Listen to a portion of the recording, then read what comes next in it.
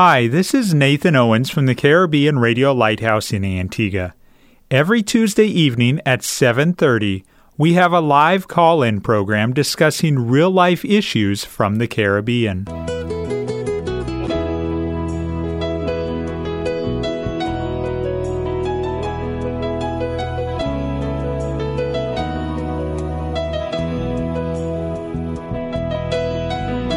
Sanctify them through thy truth. Thy word is truth. You're listening to That's Truth, a live call-in program with Dr. David Murphy, designed to answer your questions biblically in this confusing culture. Dr. Murphy has over 30 years of counseling and ministry experience here in the Caribbean and is ready to answer your questions according to truth. Good evening, and thank you for joining us on That's Truth tonight. I'm Nathan Owens. Sitting across the desk from me, as usual, is Pastor Murphy. Good evening, Pastor. Good evening, Brother Nathan, and let me say welcome to those who are listening to the program. Thank you so much for allowing us to come into your home. This is not just a one-way program. What I mean by that is we're not just here to talk to you. We are looking forward to you communicating back with us. Time across the Eastern Caribbean on this Tuesday evening is 7:33, and before we jump into our topic that we've been discussing for the last couple of weeks, Pastor, we have a couple of questions that have come in. The first one says, "Good evening, Pastor Murphy and Brother Nathan. Me and my boyfriend live together. I had moved in because of the bad environment I was living in. We have been together for almost a year. I want to get married, but he has a rule of waiting 2 more years. What are your thoughts, Pastor?" Well, I've looked at the question fairly exhaustively, and the things that I recognize is, number one, I'm not too sure if these people are saved or not. I will approach it from 2 angles, where I'm dealing with 2 people that are not saved, and with the rare possibility that one of them might be saved in this kind of a relationship. The thing that I need to point out is that whether this person is saved or not saved, cohabitation is wrong, it is evil, it is sinful, and the fact that you are cohabitating and living together indicates that you are engaging in sexual activity that is contrary to the Scriptures. You use the environment as a basis for you finding yourself in this kind of a situation. I would suggest to you that there might have been other alternatives, rather than putting yourself in a situation where you become trapped within a situation of cohabitation. Because once you get involved with a person sexually, sex takes over the relationship and it becomes a bondage. So you are in that situation currently. You said you've been living together for 1 year. The fact that you've lived with this person for 1 year has decreased the possibility that marriage will be for you in the future, and it has increased the possibility that your boyfriend will have no sense of urgency in terms of wanting to get married. Why pay for the cake when you can enjoy the cake free? And that is basically what is happening in this situation. If a man enjoys the privilege of marriage without the cost of marriage, it's not likely that he is going to assume the responsibility to come with that relationship. Your boyfriend ruled that 2 years experimental phase of cohabitation before he marries you is, in my judgment, silly. It is selfish, and quite frankly, I think it is basically a sex-oriented ploy to keep your hopes alive while enjoying his pleasure zone. And you are in a difficult situation. Don't be surprised if after 2 years, if you wait that long, that it becomes a probationary period as ad infinitum. It keeps, next year and next year and next year. You said you want to get married. Whether you recognize it or not, you have lessened the possibility that you're going to get married within 2 years. And could I say this? Marriage is very, very simple.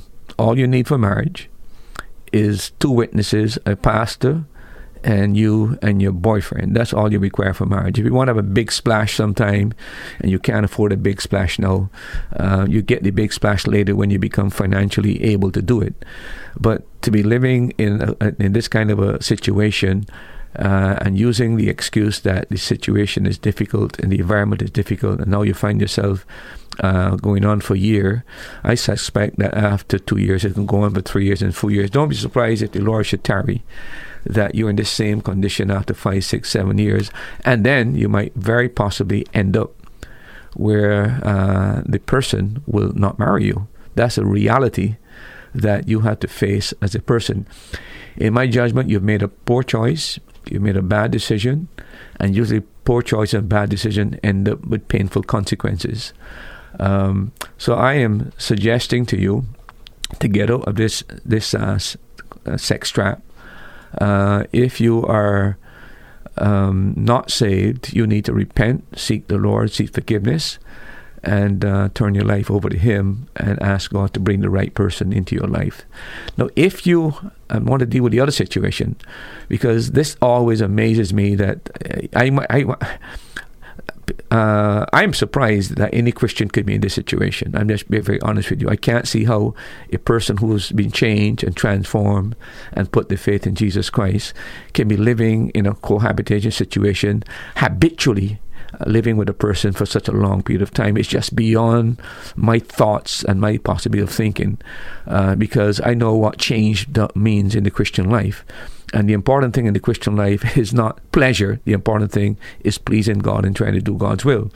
So I'm using the word very discreetly. Profess to one of you are a professed believer in Christ, and this would be, quite frankly, abnormal for a believer to be engaged in. All sex outside of a monogamous heterosexual marriage is evil and wrong and condemned by God. And the Apostle Paul says in Thessalonians, let not fornication be even mentioned once among you. It doesn't belong within the church. So if you're claiming to be a true Christian, I am saying to you that you should not be in this situation. Now, if you are a Christian and the person is not a Christian, quite frankly, marriage should never take place, period. A believer should not marry an unbeliever. Paul says you only marry in the Lord. So you should not even entertain the idea that you should marry this person if they're not a believer. If both of you profess to be Christians, my advice to you at this stage would be this. You need to separate. You need to seek premarital counseling. And you need to base your decision on the future relationship based on what comes out of that counseling. What really matters to you as a professed believer is your testimony and witness before God. And if you happen to be a believer and the person is not a believer, or to you profess to be believers, let me just say this: you have no testimony, you have no witness. And I think it is laughable that you would tell anybody that you're Christian in that kind of a condition. So you need to face that. You should be concerned about doing God's will. And your legacy should always be to pass on a godly heritage to your offspring. And you can't do that in a situation where you are living in this kind of a ungodly, unbiblical, unscriptural setting.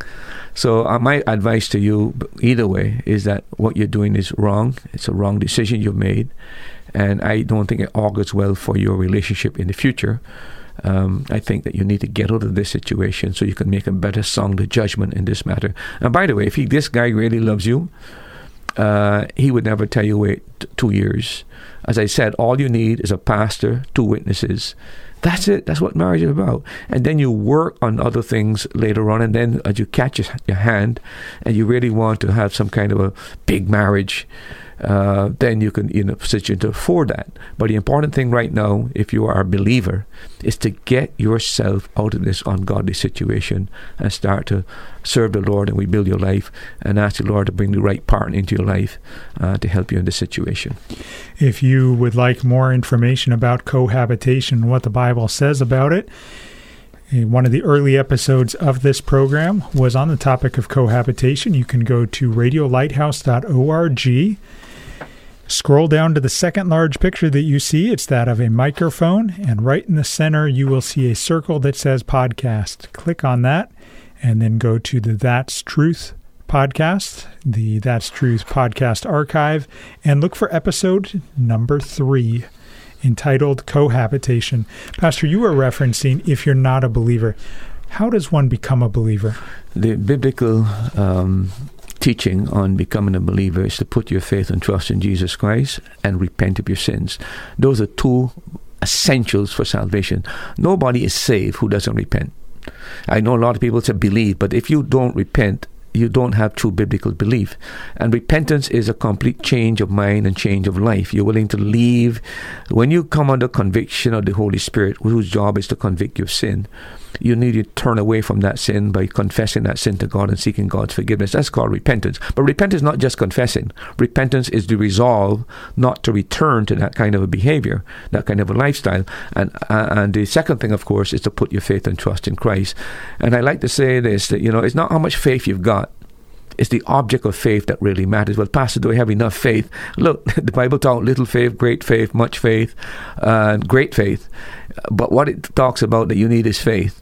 But that faith is what you put your faith in. It's not in your good life. It's not in the church. It's not in the pastor. It's not in the Pope. It's not in communion. It is simply putting your faith in the finished work of Christ on the cross, who died for our sins and took our place on the cross and make salvation available to us. That's the simple gospel in its basic, essential form.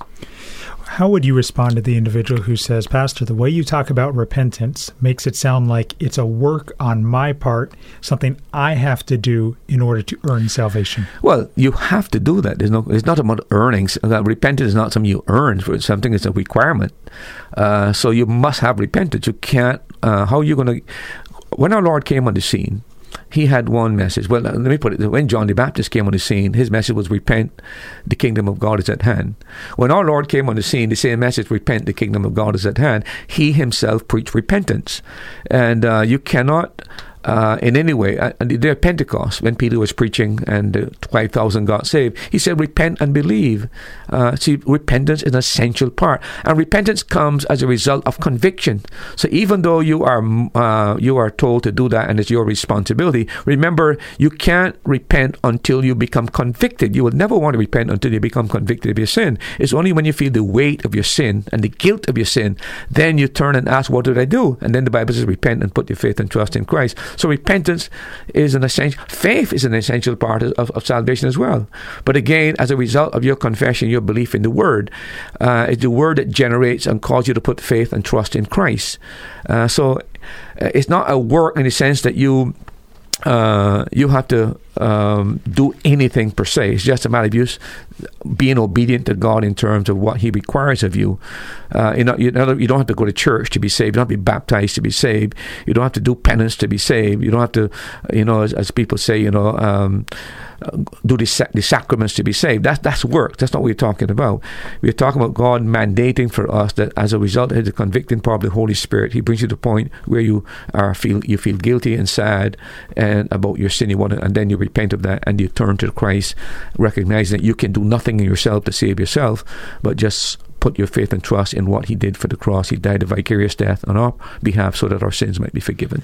Do you have a question? Maybe it's related to something that you've heard pastors say, or something that just came to your mind that a coworker asked you earlier today. We would love for you to call us and be put live on the air, 268-462-7420, or you can WhatsApp or text us your question, 268-782-1454. Our next question is in relation to 2 Corinthians chapter 2, verses 10 and 11, and I'll read those and then ask you the question. 2 Corinthians 2, 10 and 11, to whom ye forgive anything, I forgive also. For if I forgave anything, to whom I forgave it, for your sakes forgave I it in the person of Christ. Verse 11, lest Satan should get any advantage of us, for we are not ignorant of his devices. And the question is, the Apostle Paul encourages us to forgive one another. What does verse 11 refer to when it says, lest Satan should get an advantage of us, for we are not ignorant of his devices? And how does Satan get the advantage of us when we don't seek to forgive? What are his devices? Well, look, the passage that you're dealing with, 2 Corinthians chapter 2, verse 10 to 11, has a reference to what Paul dealt with in 1 Corinthians chapter 1 and verse number 5, where Paul is dealing with a young man in the Corinthian church who was living in an incestuous relationship with his stepmother. He's sleeping with his mother, and the church rather than deal with the matter and discipline the young man and excommunicate him, put him outside the church if he didn't repent, the church was actually proved to be so tolerant. They were actually boasting of how tolerant they were towards this kind of a young man. The Apostle Paul wrote then and told him, look, I'm not even present with you. I'm there with you in my spirit, but I'm not there in my physical prayer. But look, even in my absence, I am commanding you to put this young man out of the church. Excommunicate him so that his body will be destroyed and his spirit saved in the day of Jesus Christ. In other words, sin of this nature must not be tolerated in the church. The church must not become a closet where people can do these kind of things and get away with them. There has to be some kind of dealing with these kind of matters. So, after tell the apostle give that instruction, the church did exactly that. They put the young man out of the church, they excommunicated him, and so on. But here's what happened. The young man genuinely repented. And now the church is still holding this sin over the young man's head. Well, the young man has repented, and he wants to be restored to the church and be back in the church again. And the Corinthians are now holding out. They've gone from one extreme to the other. They were so tolerant, and Paul said, this is wrong, you need to discipline. Now they become so harsh that the young man, having repented, they don't even want to receive him back into the church. And the young man, of course, is exasperated. He has become disillusional. He's come to a point of despondency and despair. What did he turn to? And this is what the Apostle Paul is dealing with in that position. He's saying to them, look, you've got to forgive. Once there's repentance, you got to forgive. And where there is repentance and your forgiveness, there has to be restoration. So the young man needs now to be restored back into fellowship with the church. And Paul is warning us that we can be so severe and so resentful over an individual who has done something that is absolutely wrong, that our repulsive harshness now creates a situation where the guy who is penitent goes into despair and might even commit suicide because he has no other place to turn to. And Paul is warning us that this is one of the great tricks of Satan, one of his schemes, that we can adopt an unforgiving spirit within the church that leads to disillusionment, that leads to the young man reaching despair and giving up all hope. And of course, we don't know where that leads. He turns to drinking, he turns to drugs, he turns to sex, he does something else. And Paul is saying this is a trick of the devil, and you need to be aware that this is one of his strategies. Pastor, we have a caller with a question. Thank you for calling, and go ahead with your question, please. Good evening, Pastor Moore. Good evening, Nathan. Good evening, sir. So, Pastor. Yes, sir. I want to ask several questions, but before I do, I want to make sure that I heard you right. Yes, go ahead. You said that sometime back, that during the 1,000 years, we are going to have activity here on earth? Yeah. Okay. Now, Nathan, could you do some reading for me? Because my sight is not so good now. Yeah. I have to go get it checked out. What passage? 2 Thessalonians 2:8. Okay. 2 Thessalonians chapter 2 and verse 8. Yes. Says, "And then shall that wicked be revealed, whom the Lord shall consume with the spirit of his mouth, and shall destroy with the brightness of his coming." No, Pastor. Yes, sir. At Christ's second coming, he destroys every single wicked person. The only person that are going to be saved from the brightness of his coming is the redeemed and Satan's angels. In Revelation 21:4, Nathan, could you read that? Revelation 21, verse 4? No, not 21, 20. 21 to 4. 21 to 4. "And I saw an angel come down from heaven, having the key of the bottomless pit and a great chain in his hand. And he laid hold on the dragon, that old serpent, which is the devil and Satan, and bound him 1,000 years, and cast him into the bottomless pit, and shut him up, and set a seal upon him, that he should deceive the nations no more, till the 1,000 years should be fulfilled. And after that he must be loosed a little season." Verse 4, "And I saw thrones, and they that sat upon them, and judgment was given unto them. And I saw the souls of them that were beheaded for the witness of Jesus and for the word of God, and which had not worshipped the beast, neither his image, neither had received his mark upon their foreheads or in their hands, and they lived and reigned with Christ 1,000 years. No, Pastor. Mm-hmm.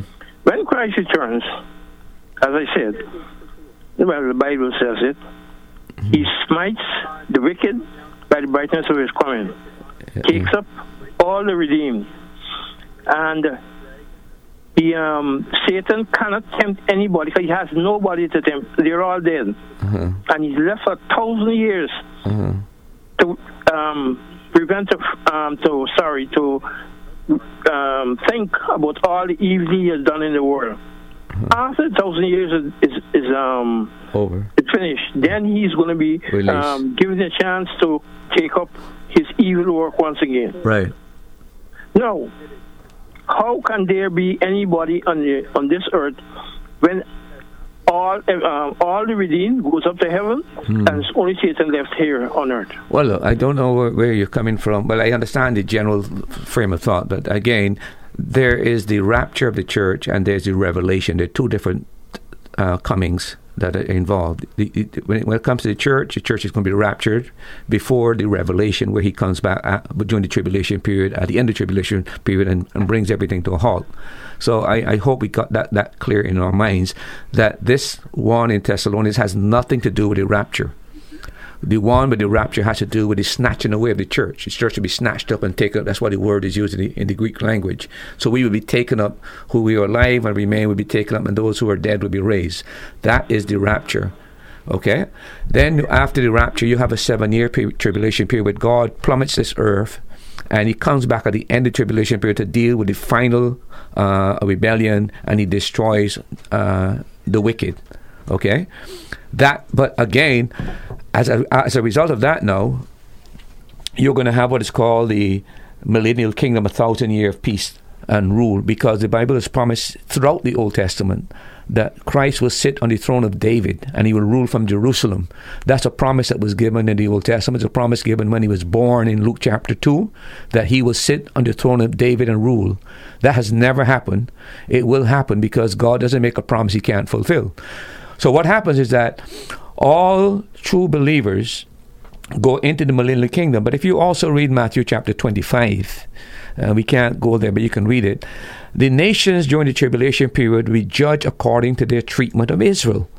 How they treat Israel, the nation of Israel, because Israel is going to be target of the tribulation period. God is not finished with the nation Israel, and people don't understand that.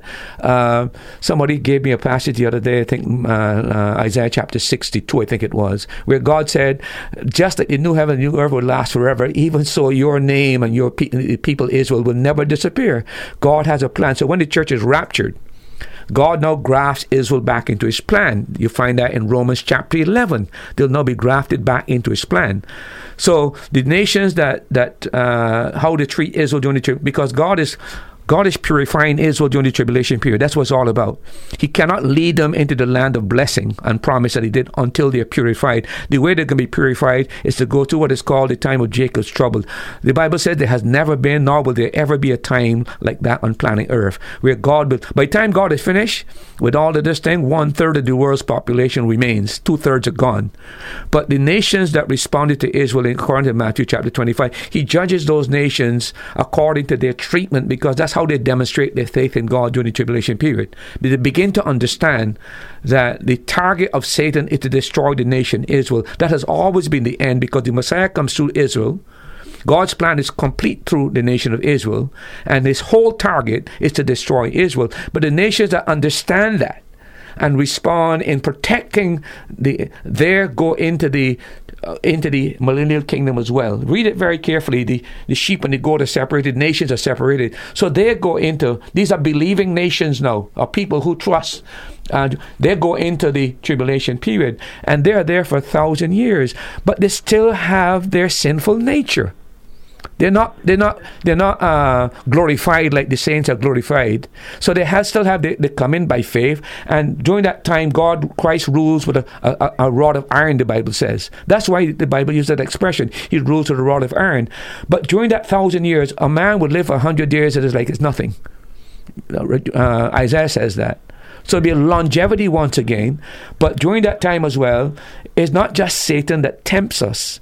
It's our sinful nature that we have that will never be eradicated or removed until we are transformed and changed when our Lord returns. So those people now go through as righteous people because they've been by faith. But in the process of 1,000 years, the sin nature begins to act up.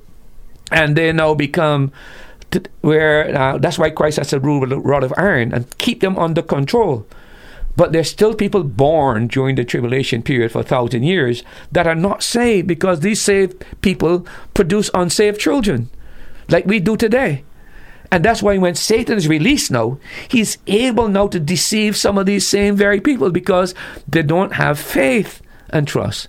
That is the biblical teaching on the matter. So there's no contradiction there. It's just if we understand the difference between the rapture and the revelation and what plan God has for Israel and why Christ must sit on the throne of David and reign from Jerusalem, that's a truth that is taught in the Old Testament again and again. When God makes a promise, he doesn't make a promise and he can't fulfill that promise. He might suspend the promise because of the evil of people. But whatever promise God makes, it must be and will be fulfilled because God looks at all contingencies and he knows exactly what needs to be done and he works it out according to his eternal plan. But again, the biggest problem God has is not working with the material universe. The material universe responds to God. God just says do it and it does it. The problem God has is with man. He's operating with man on the basis of free will, a moral being, and that's the problem. That's why it's so. It's not as easy to say God can just do this because he can't at the same time violate human will. If he does that, he now makes us robots.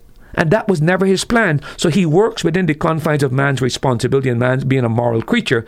And that's what makes sometimes, for example, the Lord told Jonah, go and preach to Nineveh, and 40 days are going to be destroyed. That was God's initial plan. I will destroy Nineveh in 40 days. But what happens? He preaches and they repent, and God suspends it for another 200 years, but he still judges them afterwards. Same thing with Habakkuk. Habakkuk is confused. God, how can you use the Babylonians to come and destroy people Israel? The Babylonians are such a wicked nation. And he's finding difficulty. And that's why the Lord said, the just shall live by faith. You don't understand all that my plan is, but trust me, I know what I'm doing. And the Lord eventually told Habakkuk, listen, what my plan is, Israel has sinned. They've gone into idolatry. I'm going to bring these pagans to punish Israel. But then I'm going to turn around and punish the Babylonians. See, that's what he couldn't understand. How could God use an unrighteous nation to punish a righteous nation?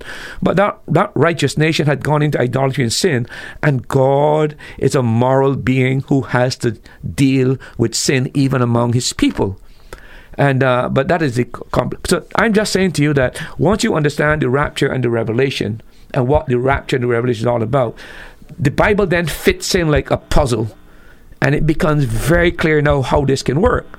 And that's why, look, Bible prophecy has only in the last 100 years become the focus of study. If you read the old commentaries, Matthew Henry and other commentaries, you'll find that they never really understood Bible prophecy because it is only the time developed and the historical information became, you can now understand prophecy better because we've had 2,000 years of history. But those people could not see what was happening, so they allegorized the Bible. They didn't want it to be literal because they couldn't see how it could be literal. See, if I might use one other modern example very quickly. I know you. Look, the Bible says that when the two prophets are killed in the book of Revelation, God will raise up in the end. The Bible said the whole world will see their body rise up from the dead. How could that ever have happened until we had telecommunications and it was impossible. Those people couldn't understand how could that happen. So they interpreted the Bible according to the limited knowledge, and that's why they had to allegorize. This cannot be real. This cannot be true because how can the world see people rise from the dead actually who've been dead for 3 and 4 days? But we today we laugh at the fact that they were so confused because You can sit today in your room and see what's going on in Israel. You can see what's going on in America because you've got telecommunications. And that was a problem with the distortions of interpretation, because the historical period had not developed where we can understand these things. And people were trying to understand them within their own local setting. And that led to a lot of false interpretation. But now we've got a lot of Bible prophecy has been done. Men have devoted their lives to study Bible prophecy. It has become very clear, more the outline. We don't know all the every unique detail, but we have a broad outline of how this thing meshes in and how God works. I don't know if that helps. I hope it hasn't confused you. Yes, sir. Pastor? Yes, sir. We are from different denominations, and you're going to have differences of opinion. But, right.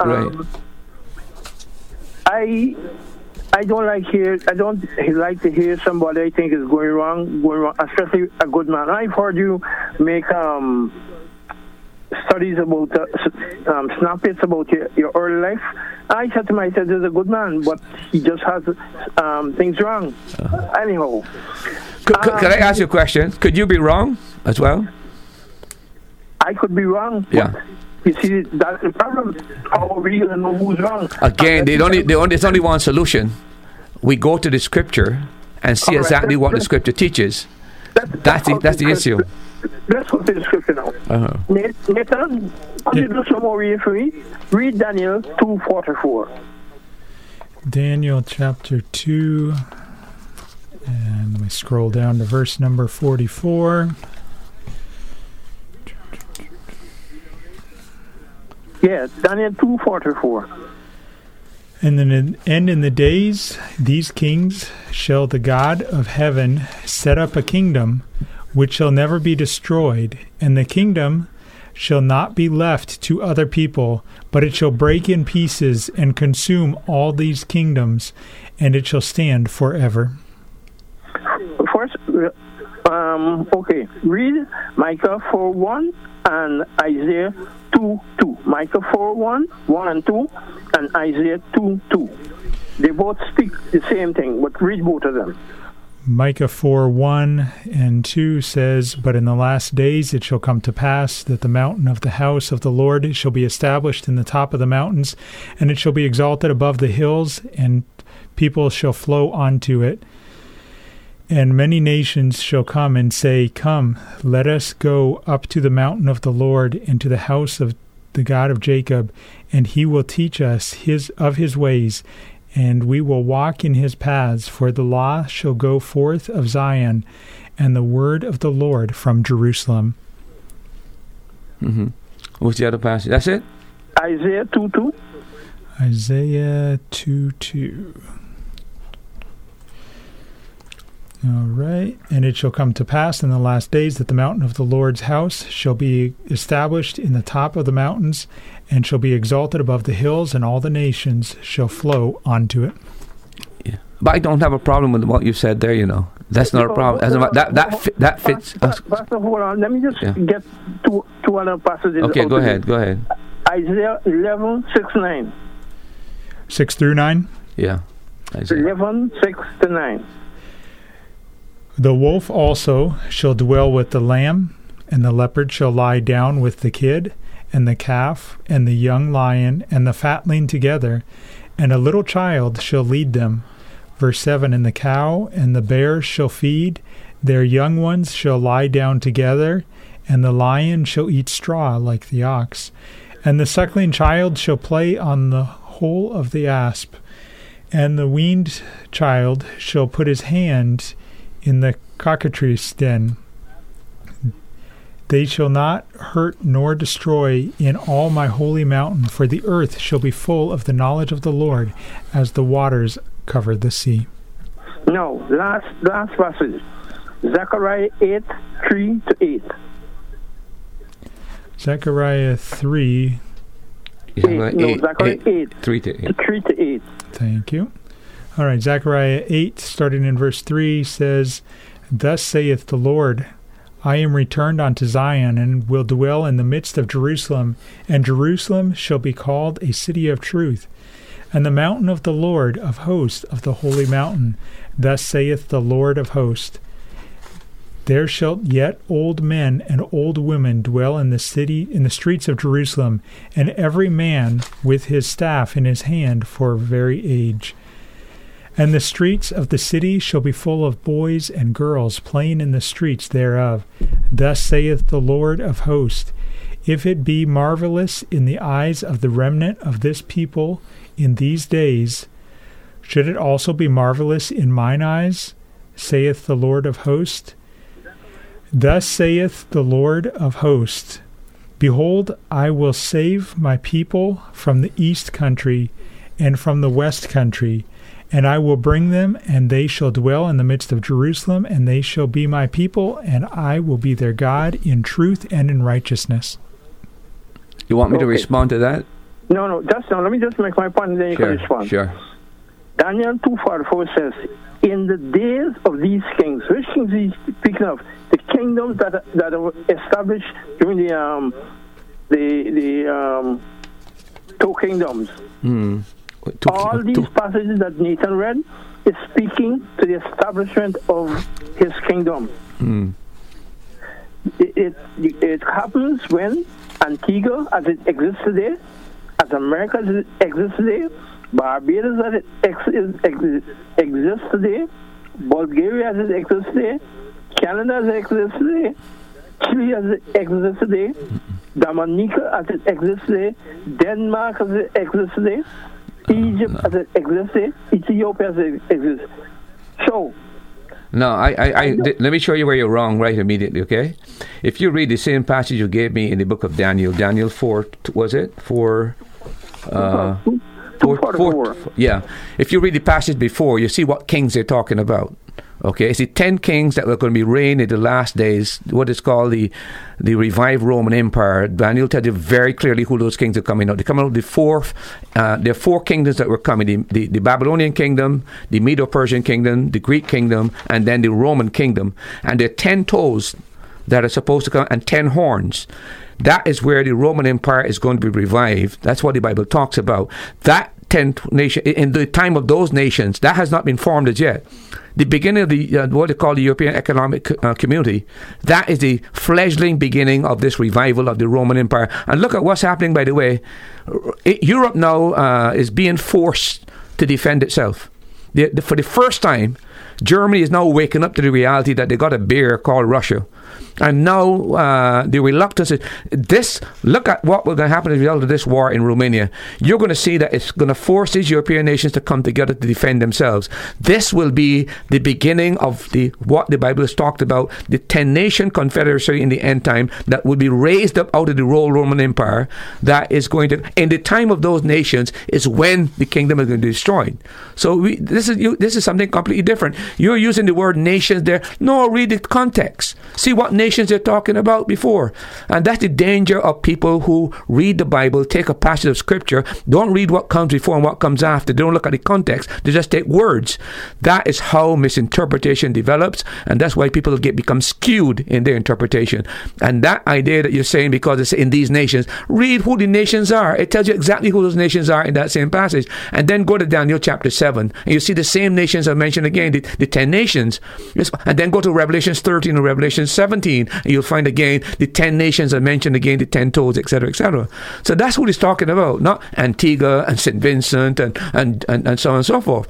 And let me just suggest to you something. Here's the problem that most people have that have distortions when it comes to Bible prophecy. They do not have a place for the nation of Israel. They don't have it. The Catholics don't have it. The Adventists don't have it. The Reformed Church don't have it. They don't believe there's any role for Israel. All that was done, Israel, because they rejected the Messiah, God has done away with them and taken every promise He's made to Israel in the Old Testament and put it to the church. That's not true.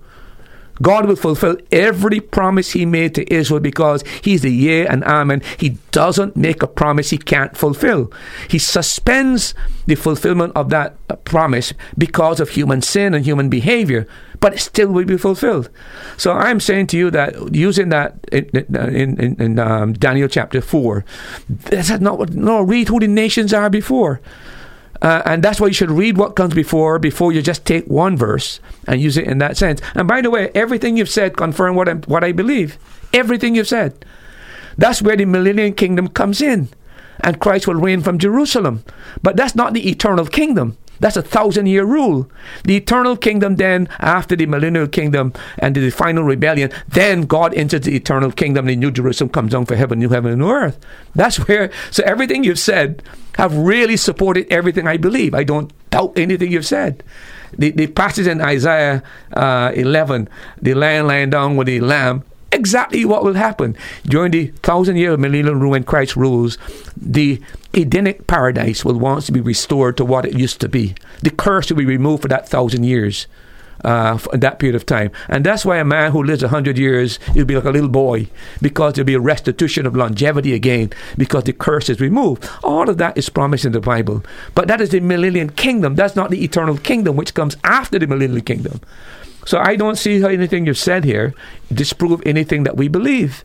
It's just that I think the problem that you may have is that you're not thinking of a literal Israel. You're thinking that or you're not thinking of a literal Jerusalem. You're thinking of maybe the heavenly Jerusalem that's supposed to come down. But that's where the error starts, and that's why when it comes to Bible prophecy, there is so much confusion in the matter, because people do not understand there are three major groups in this world. There is the Gentiles, there is a Jew, and there's a church. Paul makes that distinction. And God has grafted in the church as a result of Israel's rejection of the Messiah. But read again Romans 9, 10, and 11. You see, Paul tells you clearly what God's plan is for Israel. Chapter 9 tells you about Israel's past, all the blessings. Chapter 10 tells you about Israel now being in blindness because of their unbelief in the Messiah. Chapter 11 says, don't boast, Gentiles, because God is going to graft his people back into his plan again. And that's when the church is raptured. Now he grafts Israel back into his plan. And that's what that's how you understand the tribulation. That's how you understand the millennium. And that's why people but if righteous people are going through, how come at the end Satan can deceive them? Because people have to understand it's the millennial kingdom is talking about, not the eternal kingdom. So I wish we could talk a little bit more, maybe face to face, and go through scripture with scripture. But I think that I don't disagree with all the scriptures you use is exactly what I use to prove my point. So in my judgment, you've helped support what the Bible teaches on these matters. So I don't see any disparity between what these passages say and what we believe in terms of Bible prophecy. Thank you for your call. We appreciate your interaction. And maybe you've been listening to this and you have your interest piqued, especially with the war that seems to be brewing in Ukraine and Russia. And you say, you know what, I'd like to know more information about what the Bible says, because again, that's what matters, is what the Bible says about end times. Well, Pastor did a whole series, looks like almost 20 episodes on Bible prophecy. Again, you can go to our website, radiolighthouse.org, scroll down until you see a link for podcast, and then go to the That's Truth podcast link. And look for episode number 89 through 91. Those are the passages in relation to Daniel that were referenced tonight. But then going all the way down to episode number, it looks like episode number 106 is the last one on Bible prophecy. And no matter what topic you may be interested in, it is very likely that there is an episode that is titled along those lines. So you can go to that same archive. You can do like a word search on the page by hitting Control F, and you can search for whatever. We have episodes, Pastor has done episodes on demonology, on rejection, how to deal with anxiety, and we are presently doing a series on child abuse, specifically sexual abuse of minors. If you have a question, you can WhatsApp or text it to 1-268-782-1454. If you'd like to speak live on the air, the phone line is open and available, and you can call 1-268-462-7420. Our next question is in relation to 1 Corinthians. We haven't finished the topic we're talking about, okay. 2 Corinthians. Yeah. I was explaining to the person that what Paul means here by the satanic, we're not ignorant of Satan's devices, is we're dealing here with the matter of an unforgiving spirit that creates such grief and despair in the person who is repentant that he is destroyed as a result of the inability of the church to forgive a person who is truly repentant. That's what Paul says. It's a trap of Satan. We have practicing religious toughness. And we don't understand that it is true that we got to deal with sin. We might have to excommunicate people and put them out of the church, but it's always with a view to restoration. And once the person repents, we restore them to fullness. And Paul is saying to the church that. And then the person asks, well, what's some of his devices? Look, we know from Scripture that Satan uses deceit. Revelations 12:9, Nathan, and Revelations 20:10. Revelation 12:9 says, "And the great dragon was cast out, that old serpent called the devil and Satan, which deceiveth the whole world." And 20 verse 10.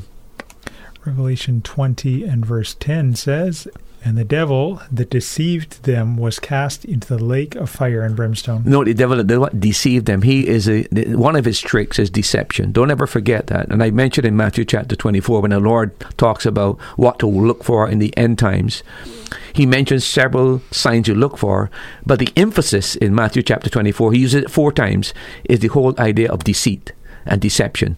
That would be the master stroke of genius of Satan during the end times. Deceit in religion. The things are happening in religion today that I myself can't even believe that men who are supposed to be really supposed to be evangelical leaders are now falling. There's something called Chrislam, where they're trying to bring Christ and Islam together, saying there's no essential difference between them. And you know who's involved in that? Rick Warren is one of those people. Wow. Who would ever think that? Tony Campolo. When I began to see the quotes of these guys, these people are falling, and the Bible warns about the apostasy that come in at the end time. I really believe that we're in that period of time. But deception is, look at Corinthians chapter 11, verse 14 to 15, another of his ploys, another of his schemes. Pastor, we have a call. I'll get to that passage in just a minute. Okay. A caller. Thank you for calling. Go ahead with your question, please. Good evening. Good evening, sir. Nathan and Pastor Murphy. Yes, sir. Yeah, I've been listening to the program, and I'm really a constant listener, but, for a while I had not called in. Okay. Now, I have just heard the amount of scriptures read not long ago by a previous caller. Yes, sir. And, listen to your comment. And I want to just let you know that everything that you have said, I am in agreement with you. I just called to support you because what you said, that people, the way that some people view the scripture, they just read one passage and then make a comment. They need to understand what the Bible is actually saying. And you just can't read one scripture verse, not reading what was before that and what is after that. Correct. Got to read the context and then look at what the scripture is actually saying. Yeah.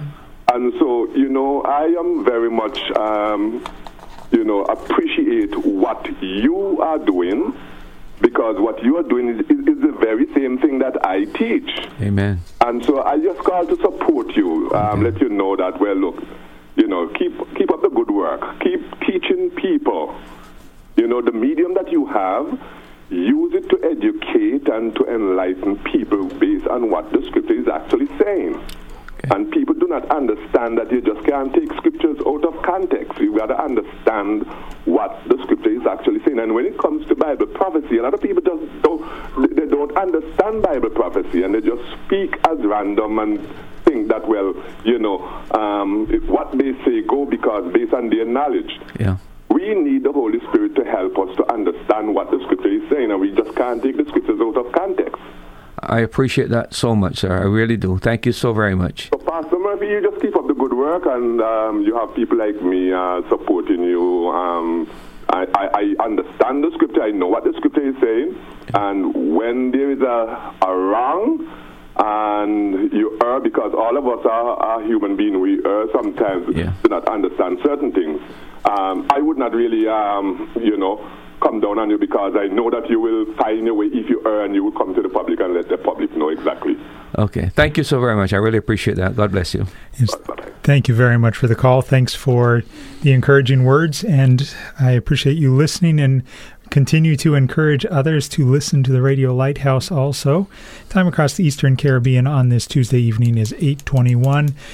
Pastor, what was the passage you wanted me to look up? We're talking about the person, what are his devices and schemes that he used. We use the word deception, deceit. And then the other one is 2 Corinthians chapter 11, verse 14 to 15.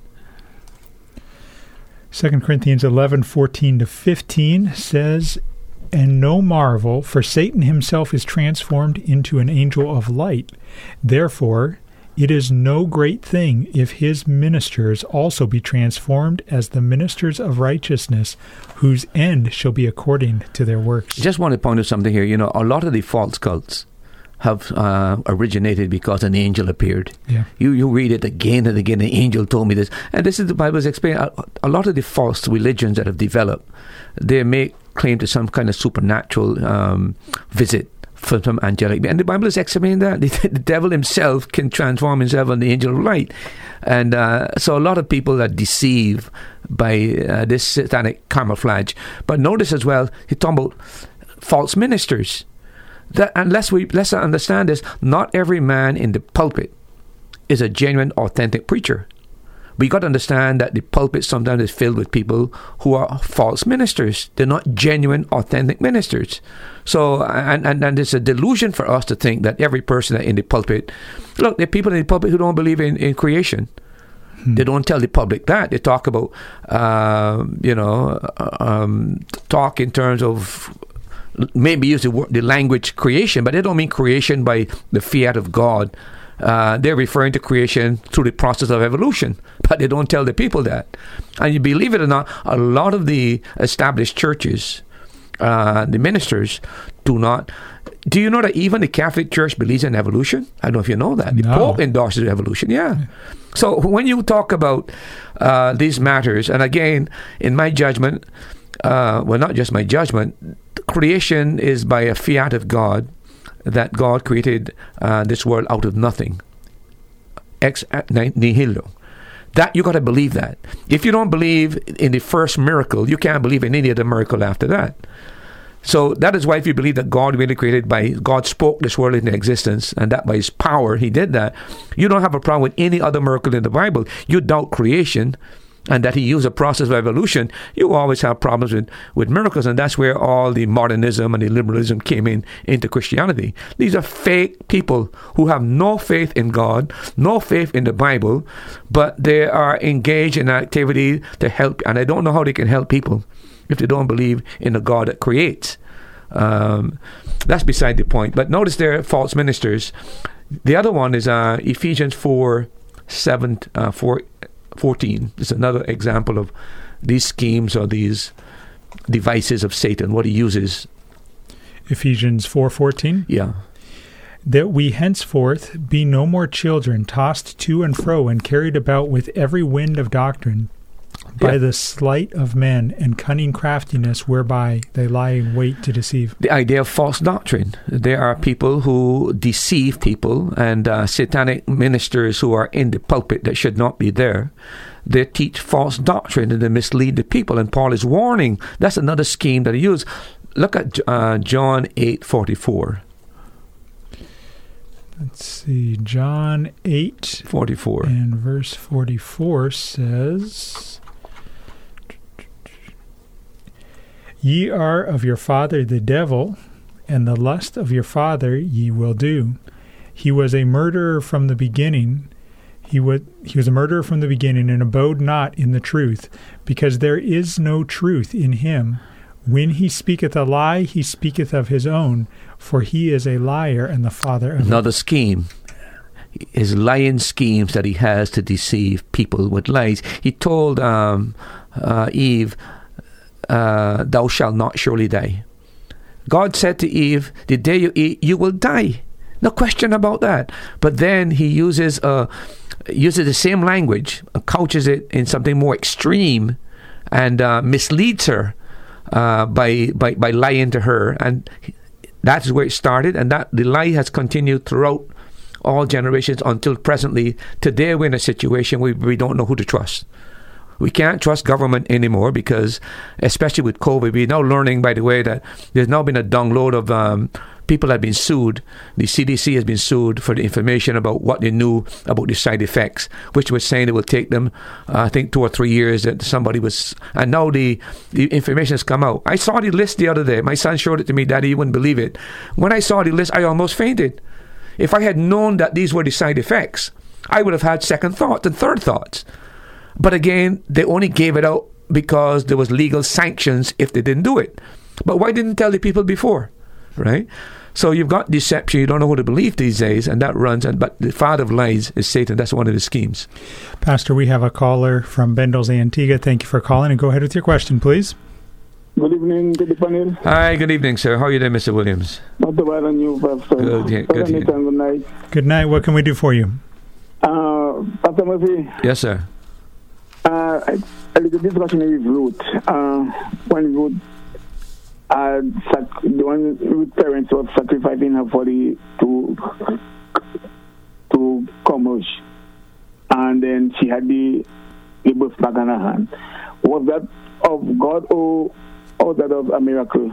I don't know what you're talking about. What happened, you said? You're saying Ruth? Okay, you remember one Ruth in the Bible.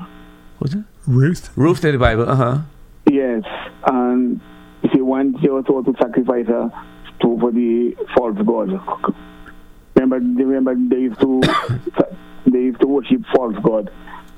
Chemosh, tried to kill little children and one day. Uh-huh. And when they come to sacrifice Ruth, she had a birthmark. And no, that's not in the Bible, brother. That you might get it from out. Maybe some other book, maybe the book of Enoch or something, but that's not in the Bible. There's no mention in the Bible of any Ruth making a sacrifice in any birthmark. So that's not there. It's not there. Okay, and then okay, when Naomi had decided to go back to Bethlehem, uh-huh, and she wanted Ruth to go back to her, uh-huh, to her homeland, uh-huh, was it the right thing Naomi had doing, or was it wrong?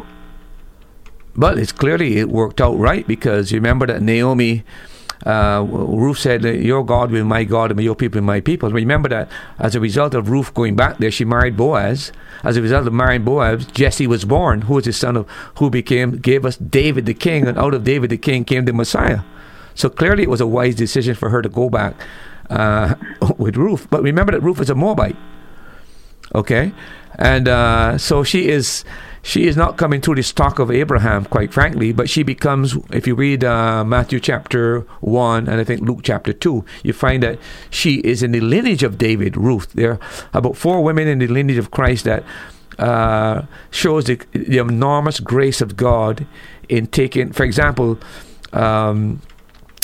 you've got Tamar, you've also got Rahab, the harlot. She's part of the lineage of Christ as well. And Ruth the Moabite, who should not be, I think, the 3rd or 4th generation allowed back into Israel, yet because of her decision to go back home with Naomi, she's brought into the lineage of David, who becomes the forefather, as it were, of the Messiah.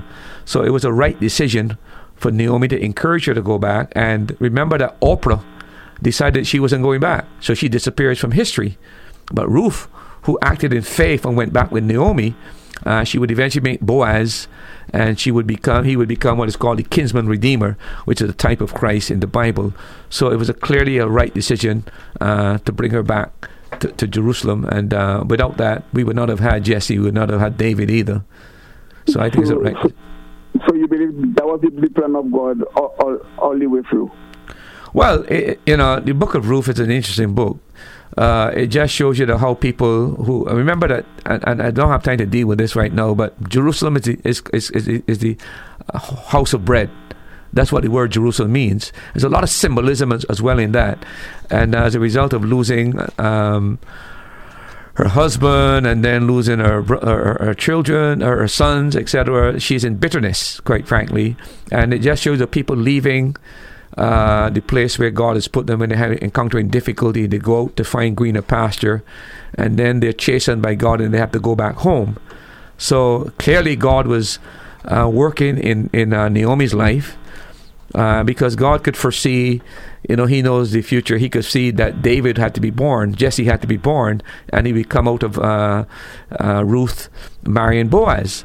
So quite frankly, behind the scenes, it just shows you that sometimes we make mistakes. We get hard times, and we try to go into green pastures, and when we end up in green pastures, it becomes more deleterious to us, and we suffer pain, and then God has to bring us back. It's like Abraham having to go back to Bethel.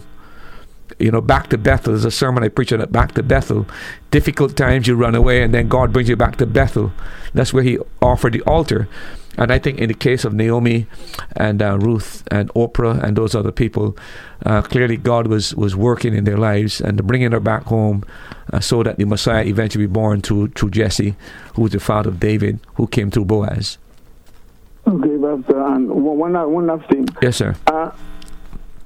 Hello? I'm listening, sir. Yeah, I had witnessed to some guys a couple weeks ago, and I ended up telling them that when they would tell the lady it is not good to take the children bread and feed for dogs. And she say even the dogs will eat of the masters. Right. And the man get irritated with me. The man say, how can you call me dog? I am not a dog. Yeah, well, again, today we are so sensitive today, and I think that our history has a lot to do with our sensitivity, to be very honest with you. And I think that people feel the language that was used against that woman, she's a Gentile. And the point is this, she has to understand that salvation is of the Jews. It was coming to the Jewish nation. And she was a Canaanite woman, if I recall the story. So she is a person who is under curse. And the question is, are you going to humble yourself to accept a Jewish Messiah? Because Christ is a Jewish Messiah. He's a Jewish Messiah. So he uses that kind of language to see if her pride would block her, or would she be humble enough to accept the fact. And by the way, before God, we are worse than dogs. I mean, quite frankly, I'm worse than a dog before I was saved. I was a pagan, and I was an evil person, and know that what title he called me, quite frankly, I was not worthy of anything but death. I have to humble myself to understand that Christ is not just a man speaking to her. Christ is God in the flesh. He has a right to tell us who we are.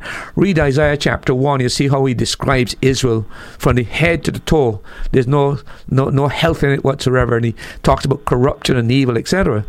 So she had to humble herself and accept his assessment of her. And thankfully, the woman didn't give up, and she was able to use her wit. Well, Lord, even the dogs under the table, and the Lord said, quite frankly, I've never met a woman like this in my whole life. She has more faith than even the Jews had. So her persistence, he drew out faith out of her, and she was able to put her trust in him. And that's what the thing was. But we got to be careful ourselves that we are not Christ. We are not God in the flesh. So I think we got to be very careful how the language we use when we're dealing with people. And another part, he says, don't throw your pearls before swines. Again, we got to be very, very careful when we're dealing with people that we don't use that kind of language, because we don't want to insult people that they're so defensive they're not willing to listen to us. But we should point out, it might read the story and explain to him that he had that right to do it because he was God in the flesh. But we need to be very, very judicious not to be unnecessarily offensive in dealing with people to cause them to withdraw themselves for ourselves, or maybe not prepared to listen to us, to close off themselves to us because the language that we use. We got to be kind and thoughtful in dealing with people. And there's nothing wrong in preaching on that words that are there, or even reading it to somebody and explaining. But we ourselves have got to be very careful how we use language, especially when we're evangelizing and trying to influence people. We want to love people, but at the same time, we don't want to deceive them into believing that they're okay. And we need to point out that they're sinners. And maybe what we can deal with is the kind of sins that are today when we're dealing with them. Point that out to them, these are sins, etc. But be watchful even in dealing with these unsafe people. Yes, they turn away from us because we're using language that our Lord had the right to use, but we are not in the position to use because we ourselves were dogs and swines as well before, spiritual that is, before we were saved. Okay then. Say hi to the wife, please. God bless you. Yes, you too. Okay. Thank you very much for the call, Brother Williams. We appreciate it. Have a safe night, and continue to encourage others to listen to the Radio Lighthouse. We're broadcasting from the island of Antigua on 1160 AM, 92.3 FM, and online at radiolighthouse.org. For this program, you can also join us on Facebook Live. Go to the Caribbean Radio Lighthouse Facebook page. Click on the Facebook Live video feed, and right there on your device, whether your device is big or small, you can write in the comments section. You can send a question or a suggested topic to Pastor Murphy, and I will read it to him live on air in a timely manner. If you have a question that you'd like answered, you can WhatsApp or text it to 1-268-782-1454. Again, WhatsApp or text is 268-782-1454. And if you'd like to be put live on the air, the phone line is open and available. And you can call the number 268-462-7420. Yeah, well, we talked about these devices because the person what a device. We talk about despair because of an unforgiving attitude of members when a person repents. We talk about deceit. We talk about false ministers and appearing as an angel of light. We talk about false doctrine and lies. Let me mention two others quickly. Look at 1 Corinthians 7:5. 1 Corinthians chapter 7 and verse 5 says, "Defraud ye not one of the other, except it be with consent for a time, that ye may give yourselves to fasting and prayer, and come together again, that Satan tempt you not for your incontinency." Yeah. Lest Satan. Read it again. Lest Satan. Defraud ye not one verse the other. 5. Verse 5, "Except it be with consent for a time, that Satan tempt you." Right. Not Again, there's another strategy. And notice what Paul is dealing with there in Corinthians chapter 7. He's talking about the obligations between a husband and a wife within the marital context. And Paul is saying that if one of the partners are withholding themselves sexually to meet the needs of the other partner, it creates the opportunity where Satan can tempt the partner who is deprived of that to go and seek fulfillment outside the marriage. And Paul said, don't be so stupid. This is one of his tricks. See, a wife and a husband are obligated to meet each other's needs. The wife's body doesn't belong to herself. The husband's body doesn't belong to himself. There must be a mutual. And Paul said the only reason why a couple should disengage in sexual activity when there's a need is if there's a time of prayer. See, listen, and he's warning that within the home, the environment can be created because of starving the other person sexually. That partner is almost Satan tempts him to go outside the marriage, or she to go outside the marriage to do that. So that's another trick of Satan, using marital starving people within the marriage sexually. And allowing Satan to use that as a means of getting the other partner to go and commit sin with somebody else. Let me give you another one very quickly. Acts 5:3, and then John 13:2. Acts 5:3, "But Peter said, Ananias, why hath Satan filled thine heart to lie to the Holy Ghost, and to keep back part of the price of the land?" And then John 13:2.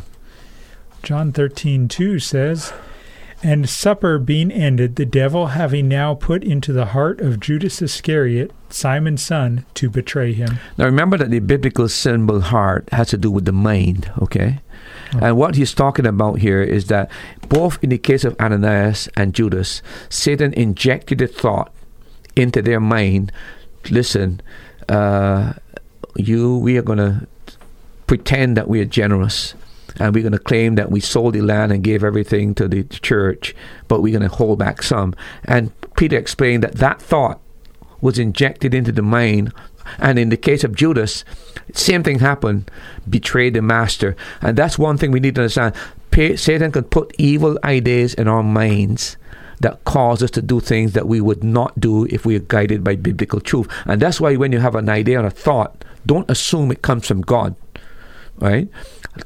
Measure that thought by the standard of Scripture. Is this thing biblically right? That's why I say to you that if we get away from Scripture, as the world has done and the church is doing now, we are going to be deceived again and again. And that's why there's so much false teaching that's entered the church. today is because the church has gone away from Scripture, gone away from truth.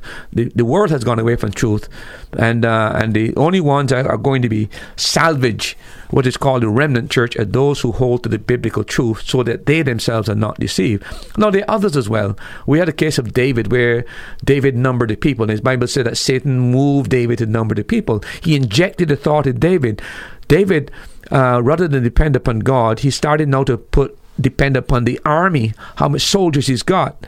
And that thought did not come from God, because all these years David was trusting God to help him and to protect him. Now David comes to the point where he feels he needs to number the army to find out how big his army is. And even Joab, who is not one of those sterling characters, said, listen, you shouldn't do this. But David didn't listen. As a result of that, he incurred the wrath of God and was given 3 choices. But again, notice, he has the capacity to inject thoughts, push thoughts in your mind, and that's something you need to be aware of. You ever was praying yet and had one of the most evil thoughts? Here you are in the most sacred time of your life, and this thought comes from nowhere, bam, in your mind. Where do you think it came from?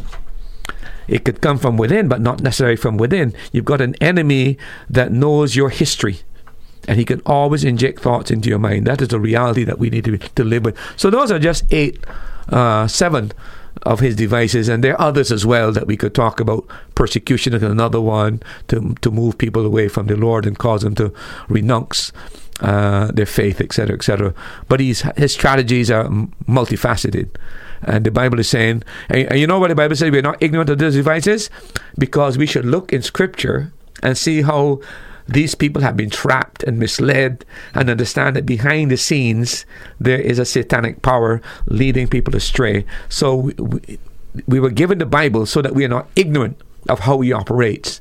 And that's where we need to get into the Word to understand his modus operandi and how he deals with us. You just shared that one of his devices is he can put a thought in our mind. Can he make us act on that thought? We are personally responsible. We make choices, and that's where the aspect comes in. Every decision I make is a choice I make. He can't force me to do anything. Otherwise, if he does that, I cannot be held. I'm not comfortable if I am not responsible for my decision making. And that's why I said, Nathan, before, God in his sovereignty has decided to deal with man on the basis of choice. If that were not true, you could not hold man morally responsible for anything that he does. In other words, if I was forced to do anything against my will, how can you hold me accountable for that? A just God has decided, a sovereign God, I will deal with man on the basis of his choice. So when, for example, the lady mentioned that in the beginning that her environment pushed her into living, that's not true. Okay, that might be difficult, but she made a choice to make that decision. I'm not saying she didn't have the ideal situation, but there were other alternatives that she could have explored rather than find herself shacking up now and being in a bondage in a cohabitation situation. There are alternatives to these kind of things. So using the environment to excuse that will never carry any weight with me.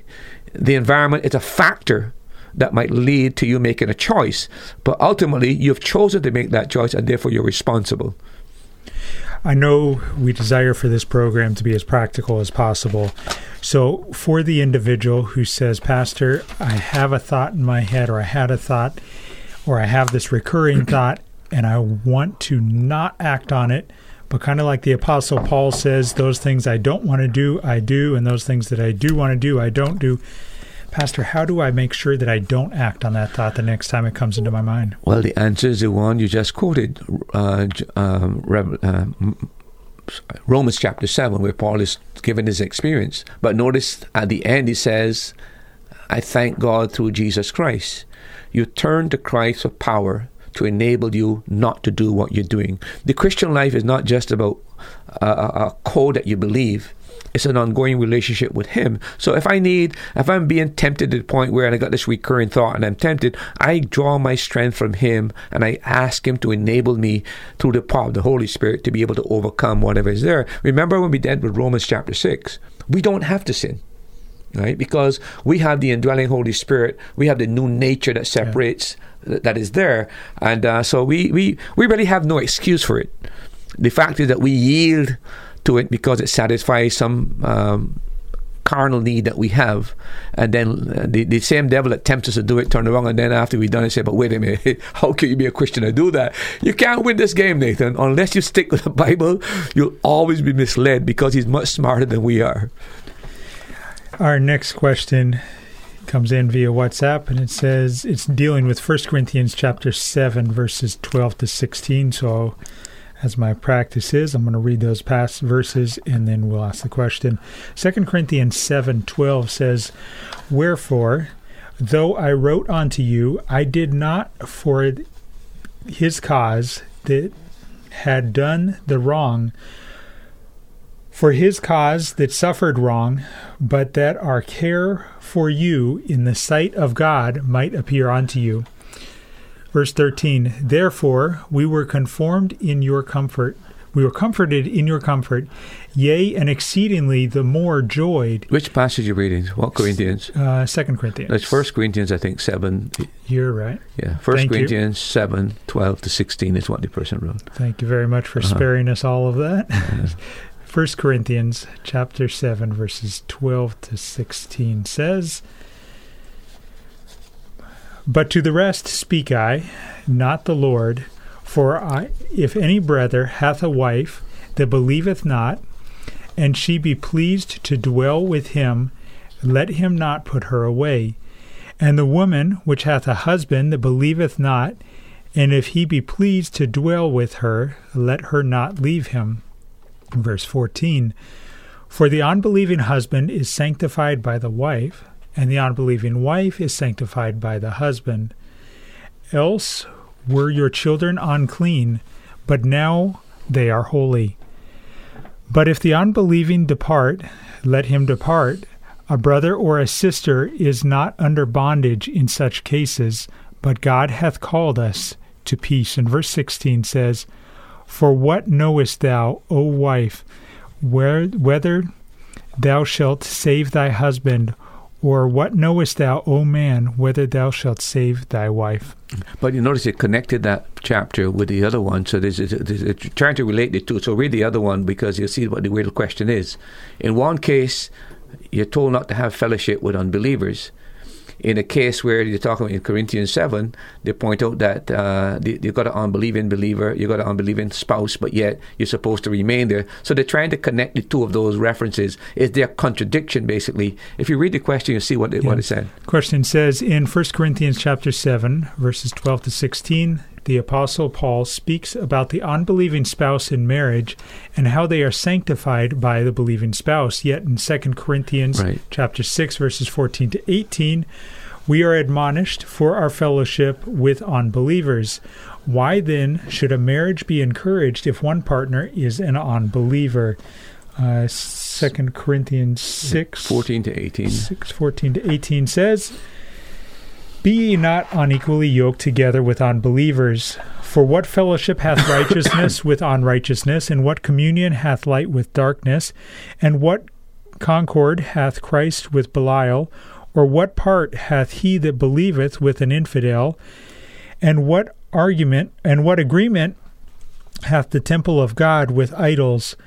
For ye are the temple of the living God, as God hath said, I will dwell in them, and walk in them, and I will be their God, and they shall be my people.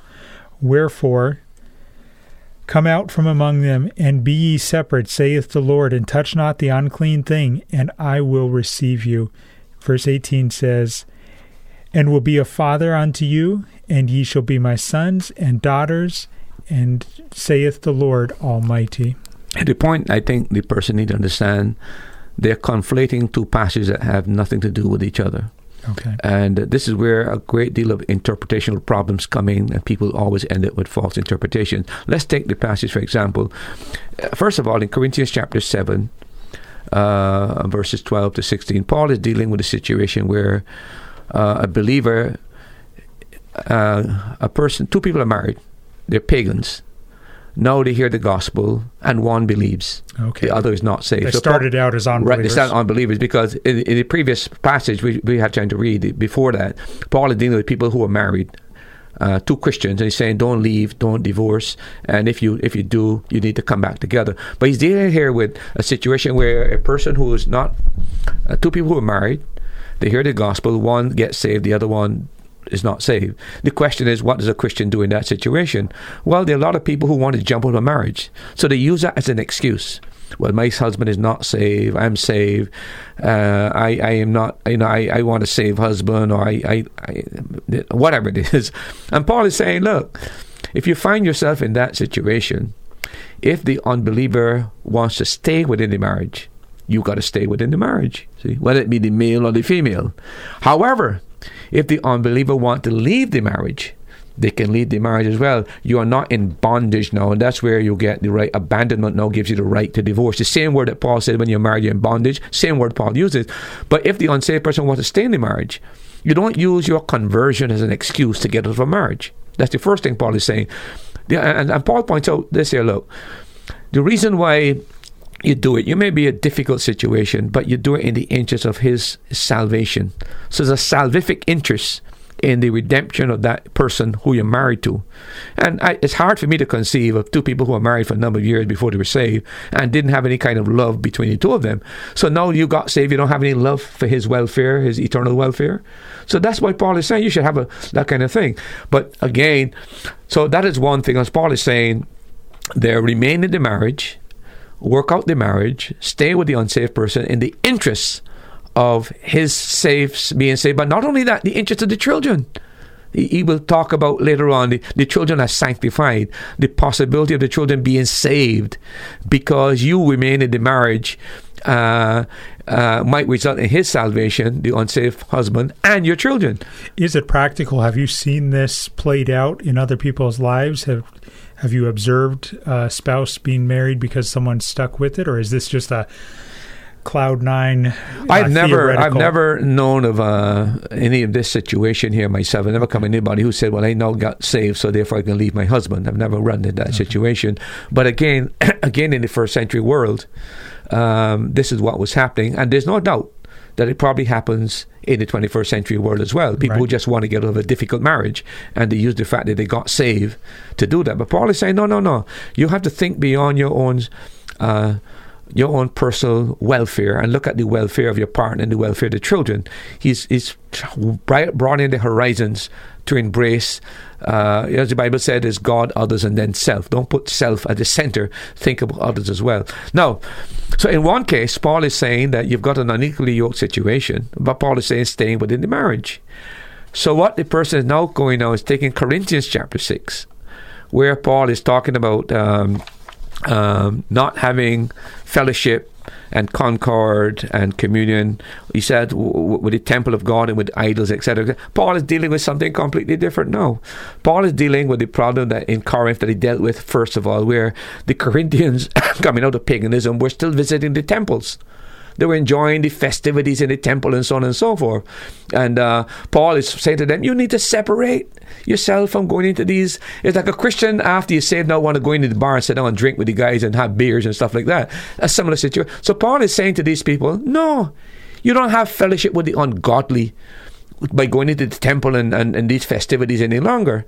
You have to separate. See, from that which is, and then Paul talked about Belial, what fellowship have Christ with Belial, what communion have light with darkness, what fellowship have righteousness with unrighteousness, what agreement have the temple of God with idols. Clearly Paul is dealing with the matter of going back to these pagan festivals, etc., etc. So in one case, he's talking about the believers separating from pagan religions, false religions. In the other case, he's talking about marriage. You can't conflate the two. You can't use the fact that he's saying, well, you can't go into the pagan temple, you can't do the worship, you shouldn't be involved with idolatry, and then somehow, by some magic, transfer that now to marriage. He's dealing with two separate topics and give two separate responses, and by conflating the two, you lead to a false interpretation that somehow there's a biblical contradiction. This is what happens again, Nathan, with people who just find a verse, a passage, don't look at the context whatsoever, don't look at the purpose of the book that is writing, and then come up with all these kind of bogus answers and just mislead people in these kind of things where they go down a false trail. And that's why it is so important to know how to properly interpret the Bible. One of the greatest things that a person can ever learn is to learn the principles of hermeneutics when it comes to the Bible. If you don't do that, you'll always end up where people end up with it. I would say this again. This is where a lot of the false doctrines from the cults have come from. A lot of these people had no Bible knowledge whatsoever in terms of they had no theological training. I'm not saying that only theologians know what the Bible teaches, right? But if a person is going to teach some new doctrine or come up with some new system, clearly he should at least know some theology and should at least know something of the biblical languages. And a lot of the cults end up doing this, and trying to reverse that now after people have been in it for years and years and years is like asking a Catholic who finally sees that Mary can't help them to just turn from Mary to Christ. It's very, very difficult. It's like, I've believed this all my life now, and it's like ripping a whole part of them out of this whole. But again, the only answer to that is going back to biblical truth and let the Bible be the final authority in your life. That way, it's not just the pastor or the church or whatever. It's what the Bible teaches on this matter that guides your understanding. The Bible, it must be elevated above every man, every church. It's the final authority for our faith and our practice. We have had a lot of interaction in tonight's episode, a lot of questions, and we appreciate that. We had so much interaction, in fact, that we didn't get to our topic of sexual abuse of minors. We will pick that up, Lord willing, next week.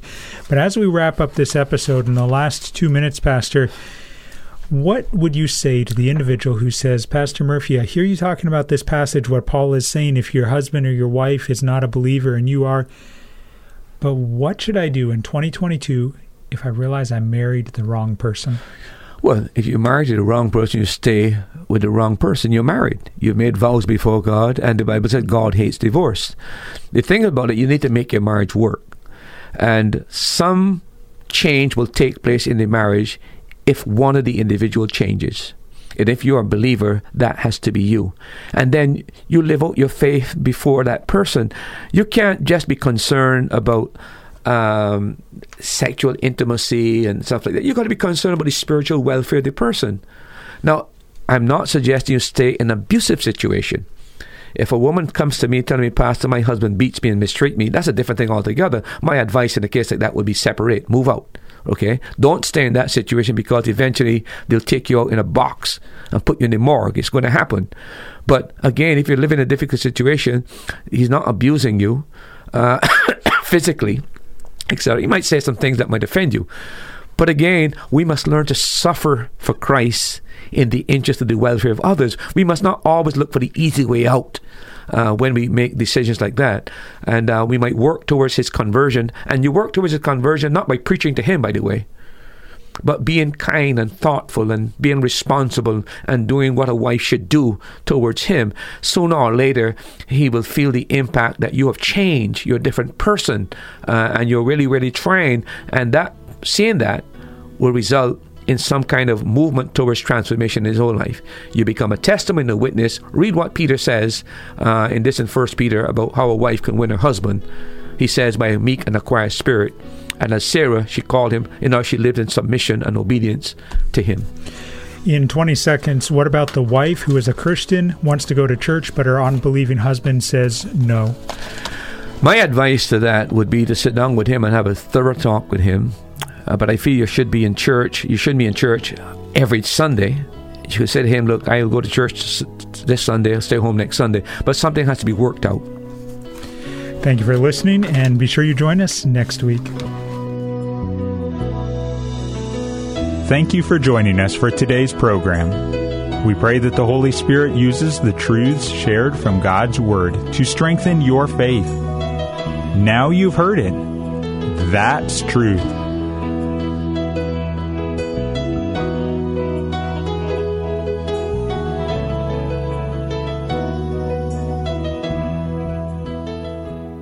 Thanks for listening. Remember, you can hear more answers to life's questions on That's Truth, Tuesday at 7:30 p.m. on the Caribbean Radio Lighthouse. If you're in Antigua, you can listen at 92.3 megahertz FM.